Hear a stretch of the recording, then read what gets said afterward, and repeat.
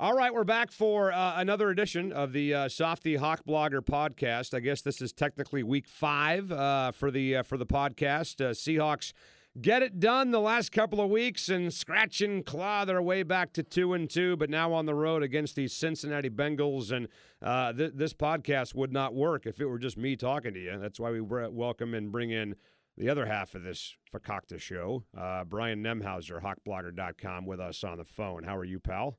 I'm doing well, Dave. How are you doing? I'm okay. A little bit nervous now for Sunday with the news that Marshawn Lynch is out, and we'll chat about that in a second. But I think as is kind of protocol on this podcast, let's go back and talk about what we saw against the Lions on Monday night, because you'll take the win, but boy, oh boy, at times there were certain aspects of that football team that were ugly. Yeah, it was a pretty big step backwards for the offense. You and I had talked about it heading into that game. That's a Lions team that doesn't even have a very good pass rush, and the Seahawks continue to make teams with poor pass rushes look fantastic.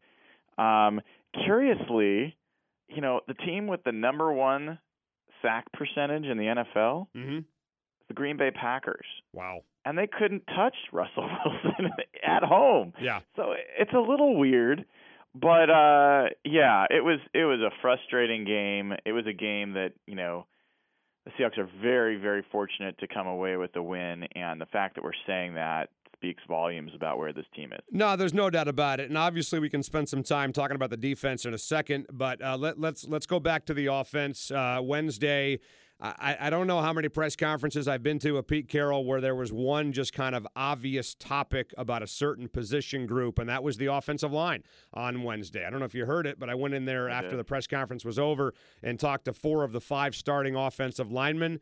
I got different reactions on different things from different guys, but I'm Sounds like the game. Yeah, no doubt. I mean, I'm starting to sense a little bit from Pete Carroll that they're starting to maybe lose a little bit of patience with this group, and I wonder if you feel like that as well. Oh, I think they already have for sure. I think, they're pretty predictable with this kind of situation, and I think if you even go back all the way to Russell Wilson's rookie year, and the huge decision they made to start Russell Wilson, it was a bit of a gamble in a lot of ways to make that call. It was certainly controversial. And after 4 games, Wilson, they were 2-2. Wilson had thrown a ton of interceptions against St. Louis. And there was a lot of talk about, you got an expensive quarterback sitting there. You're going to let him sit. Yeah. And, Wilson went and did it in Carolina. And I wouldn't be surprised if there's a similar situation here where, like, they've had a couple weeks of real shaky performance. And if it doesn't work out, then I think you're going to potentially see some changes. I wrote this week, it wouldn't surprise me at all. Like, nobody's done probably more trades of players in season than John Schneider over the past few years. Mm-hmm. And there's some guards out on the market that are good players that are in the last year of their deals playing for bad teams. I think it's that desperate. I think they're that far away from being a good line. Yeah. I hope that I'm proven wrong this week and they show some new promise. Well, and let's talk about some of those names out there, because the names of guys here, Alvin Bailey, Patrick Lewis, etc., Christian Sokoli, Mark Glowinski, Terry Poole, those names don't exactly get you fired up, to be honest with you, as far as going back to your own locker room and making some changes. I guess you could move Justin Britt back over to right tackle, but I don't see that happening. Who are the names of guys out there that you've kind of got your eye on? Well, I think on the guard side, I looked at guards and at centers. And on the guard side, I think you've got a guy, Brandon Brooks in Houston, is a very good guard. Alex Boone in San Francisco on the last year of his deal. Oh. Manny Ramirez in Detroit, who we just saw. We know that name, yeah. Last year of his deal. Zane Beadles in Jacksonville. Is a guy that's on a longer-term deal, but a guy that the Seahawks have been rumored to be interested in when he was a free agent. Logan Mankins in Tampa Bay has not been playing well, but again, last year of his deal. I mean, there's some quality players there that and a guy like Boone or Brooks, there's could be guys that are a look-see, like you get them for this year and you decide maybe you want to spend money there instead of somewhere else. Yeah, it would be unfortunate if they had to give up draft capital now to get those guys, but you're talking about trying to salvage a season. I don't know if it's code red to a point where they would go out and do something like that, but it could be after this weekend against Cincinnati. And I just, look, I mean, for me, the whole thing with the offensive line, people talk about they're not investing enough in the offensive line. Well, They've committed 20% of their draft capital in 6 years to the offensive line. Now, I don't know if that's enough, and that includes J.R. Sweezy, who was drafted as a defensive lineman, by the way. 6 of those guys are here. 5 of them are gone. The only guy in the offensive line right now making any money is Russell Okung. You got a second-rounder. You've got, 2 undrafted guys and a 7th-rounder in J.R. Sweezy on your offensive line right now. So I asked this question on Twitter, and I want to get your thoughts on it. Have they committed enough to the offensive line? Have they invested enough in draft picks, or have they just gone after the wrong guys? Oh, they definitely invested enough. I'm of the belief that you build from the line, and so I liked it when the 49ers years ago spent 2 first-round picks on Upati and on Anthony Davis. Yep. Like, I'm all for that. Like, create real strength on that line and make those guys affordable for a long period of time. The Seahawks haven't really done that, or at least when they've done that, James Carpenter wasn't exactly a home run. And by the way, they picked him instead of Andy Dalton. That was the conversation, right. So that's an interesting one. But to me, the issue is not whether they spent enough on it. The issue is, I think they've given the keys to the car to Tom Cable, and I think John Schneider drafts to what his coaches want and type of players, and I think Tom Cable has done a not so great job of I think he finds guys they're not even diamonds in the rough. They're like a penny in the rough. To work that hard to get a guy that's just mediocre or below average. Yeah. I think he's great at that, but where are the stars? I don't think we've seen those. I think the 2 best Seahawks linemen have been Max Unger and Russell Okung, and neither one of those were Cable guys. If I were to defend Cable for a second, I would say that they haven't exactly given him the biggest budget in the world to work with. Because of all the other positions they've invested heavily in. They could have drafted guys higher. They could have taken more, of a mainstream type of player and not messing around with converting defensive linemen. I also do think, and again, maybe it's all about this week, and if it's a disaster, they got no choice but to make changes for next Sunday, that it's too early to close the book on this group. And my God, I mean, you went down this road this far with this group. Does it really make sense to jump off the wagon right now, unless you just feel like you're about to start getting people killed? Yeah, I mean, look, I tend to be a little bit out in front. Like, I will, make a decision a little bit earlier than the average person. And so knowing that about myself, you're probably right. Like, I think I'm a little bit ahead of this. I think that they need to give them a little bit more time. I think that they obviously are going to give them more time. But, as far as, how long do you wait? I mean, this is the number 1 ranked special teams in the NFL. They're essentially the number 2 ranked defense, depending on how you want to look at it. Yep. And they're a mess on offense. They've got great weapons. They've got a good quarterback. They've got, good running backs. They've got good options there. They've got one thing that is a true weakness. And look, Softy, they haven't had a true weakness since when? 2010? Mm-hmm. Yeah. I mean, this is not just below average. This is one of the worst units in the NFL right now. No doubt. I mean, it's one of the bottom 3 pass blocking units and bottom 3 run blocking units in the National Football League. And like I said in the locker room on Wednesday, you talk to some of these players and they all tell you, well, it's a communication, it's a chemistry thing. And then Cable comes out and says, oh, it's not about communication. It's about just winning our one-on-one blocks. So I was getting some mixed messages from the guys in the locker room versus what I was hearing from Tom Cable. Maybe it's tougher for a player to admit that I'm just getting whipped one-on-one the way Jason Jones did to Justin Britt in that Lion game on Monday night.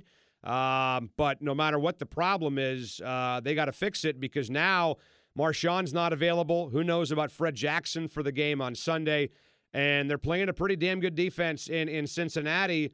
I don't know, man. This feels like kind of a fork on the road type game for the Seahawks. If they lose it, they're not done, but whatever wiggle room they had left to kind of maybe bank on before the bye would be gone if they drop this game on Sunday. Yeah, I mean, look, I look at this game, and before the season, I predicted a loss in this game. I had the Seahawks 3-2 coming out of this week. There's a big difference between 2-3 and 3-2, though. Not that big of a difference. I think it's a pretty big difference, absolutely, because you got 3 games before the bye, 2 of them at home. Then you come back, you got 3 more after the bye, all of them at home. I mean, you go 2-3, and you got to win 3 in a row to get to 5-3. Otherwise, you're sitting there at 4-4, and probably have to reel off 7 of 8 to get to 11 wins and feel really good about making the playoffs. Yeah, that's too much math for me, Dave. That's why I did it for you. No, I mean, I think that it certainly would be fantastic to walk out of there with a victory, but I think that expecting one is expecting a lot. I think I wrote this morning that this game reminds me a lot of the game in 2013 when they walked into Houston. They walked into Houston with Russell Okung missing, with at that time it was Brendan Giacomini was out, and without Max Unger. They had Lemuel at center, they had Michael Bowie at right tackle, and they had Paul McQuiston at left tackle, and they're going against J.J. Watt and a very good team, and they needed the defense to play a great game that day. And what happened? The Texans came out and rolled them in the first half. It was 20-3. Russell Wilson was 3 of 5 for 30 yards or something like that in the first half of that game. At the end of the third quarter, he was, he had 6 completions. That offense was a disaster, and yet they ended up winning in the most, improbable victory and comeback, other than maybe the NFC Championship game. Right. So, but what was the big key, though, in that game? They were also lucky to be facing a quarterback that day in Matt Schaub, who was in love with the pick 6. You remember that? I do remember that. I mean, he had thrown like one a week up until that point. He had one the previous week. It was certainly an issue, and he might have thrown a couple the previous week. But they were 2-1, and they were still a real team then. They were a force to be reckoned with. And, Schaub was never heard from again after that game, and Kubiak was done as a coach. They literally, I don't know if you remember this, they didn't win another game that season after that game. Crazy. So, I think it's that level of underdog in this situation. I'm actually really perplexed in a good way about how Vegas has the Seahawks as only, they opened as a 1-point underdog, and now they're 3. Mm-hmm. This feels like it should be a 6 or a 7-point underdog kind of situation. I don't see where the Seahawks block a Geno Atkins, Carlos Dunlap, and Michael Johnson. Ugh. So, I think the offense is going to have a lot of trouble functioning. Yeah. The defense has to be pretty perfect, which I think they have a chance to be. And the Seahawks are going to need some breaks. But I don't think in just line them up and play the game that I would expect the Seahawks to win this game more times than not. Yeah, you just made me a little nauseous, by the way, talking about Dunlap and Atkins. I mean, literally just puked in my mouth thinking about That's those every guys. Week when I talk to you. That's you're right. I usually get that feeling before I call you as well. But what about the defense? Number 2 overall in the NFL right now. They're playing great defense. I don't like, though, letting teams back in the game in the fourth quarter and giving them a chance to win. I'd like to see the Hawks slam the door and not give them any life, and it's happened now in, 4 of the last 6 games, and almost happened in a 5th on Monday night without that play from Cam Chancellor. But this Sunday, a little bit different than Monday, in that going into the game with the Lions, we talked about how the Lions don't take a lot of shots downfield. The Bengals do. I mean, Andy Dalton is the exact opposite right now of Matt Stafford. I think going into the game last weekend, Stafford had taken like 4 shots of 20 yards or more. Dalton had taken 20, 5 times that going into this game. So this is a different animal from last weekend. It absolutely is. And I think that's one of the Seahawks' biggest advantages heading into this game. They are built to take away that kind of play.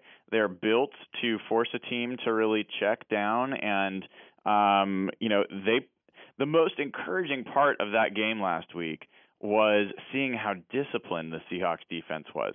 Nobody was out of position. Yes, the Lions on the very, very last drive put together an impressive drive and made some plays. And good on them. Like they did that. They earned it. Those were not easy plays. They're not blown coverages. They worked their way down the field. That will happen with pro teams. But I think the Bengals are going to run into the toughest defense they've played. There's no other defense they've played this year that comes close to the Seahawks defense. And I think that, overall, the Seahawks as a opponent are tougher than anything the Bengals have played so far. Yeah. So, I do think the defense is in good shape. I wish they could get a little bit more numbers in the pass rush. 0 sacks last week is frustrating. I don't think they had many chances to get sacks based on how quickly Stafford was throwing the ball. You know what's funny about that, by the way? I talked to Travis Jones yesterday, and he agreed that I think their best pass rush game of the year so far has been the Packer game. Yeah. And they didn't get anything on Rodgers, but they made a move. I mean, they actually, right now, the Seahawks pass rush, PFF has them ranked as the second best pass rush in the NFL. Did you know that? No doubt about it. I'm not disappointed in the pass rush. I wish they could get a couple sacks to affect the game a little bit more. I think those are chances for turnovers. I think it just feeds the defense the way a Cam Chancellor hit does. So. Right. Andy Dalton doesn't get sacked much. Twice in 4 games. Yeah, but if he's gonna be throwing downfield and he's gonna not see the guys open that he wants to, maybe the Seahawks get to him. Maybe they rattle the redhead and we see what happens. Yeah. How about no Lynch on Sunday? I'm not shaken by that, frankly. I know that. Wow. I think everybody, for good reason, really values Marshawn, and I do as well. But I don't think that was going to be the thing that either won or lost this game. I think, either the Seahawks. I think Thomas Rawls. I told you last week. I think Thomas Rawls will get 70% of the yards that Lynch will in any given opportunity. I still feel that way, and I think as long as he's running hard and they're giving him some holes to hit, they'll be fine. If they're not blocking well. Look, Marshawn didn't do much against Chicago either, so even when he was in. So, I don't think that's going to be the thing that makes or break him. All right, man, good stuff. And we'll talk next week. Let's see if they can pull it off and get it done this Sunday versus the Bungles. It'd be a huge win for them to pull this off on Sunday. Wouldn't that be something? Oh, it'd be gigantic to come home 3-2 against Carolina. All right, boss. We'll talk in a week. All right, thanks, Dave. See you, man. Brian Nemhauser, hawkblogger.com, on Twitter @hawkblogger. Hope you enjoyed it. And if you didn't, well, screw you, because it's all free. We'll talk next week. See ya.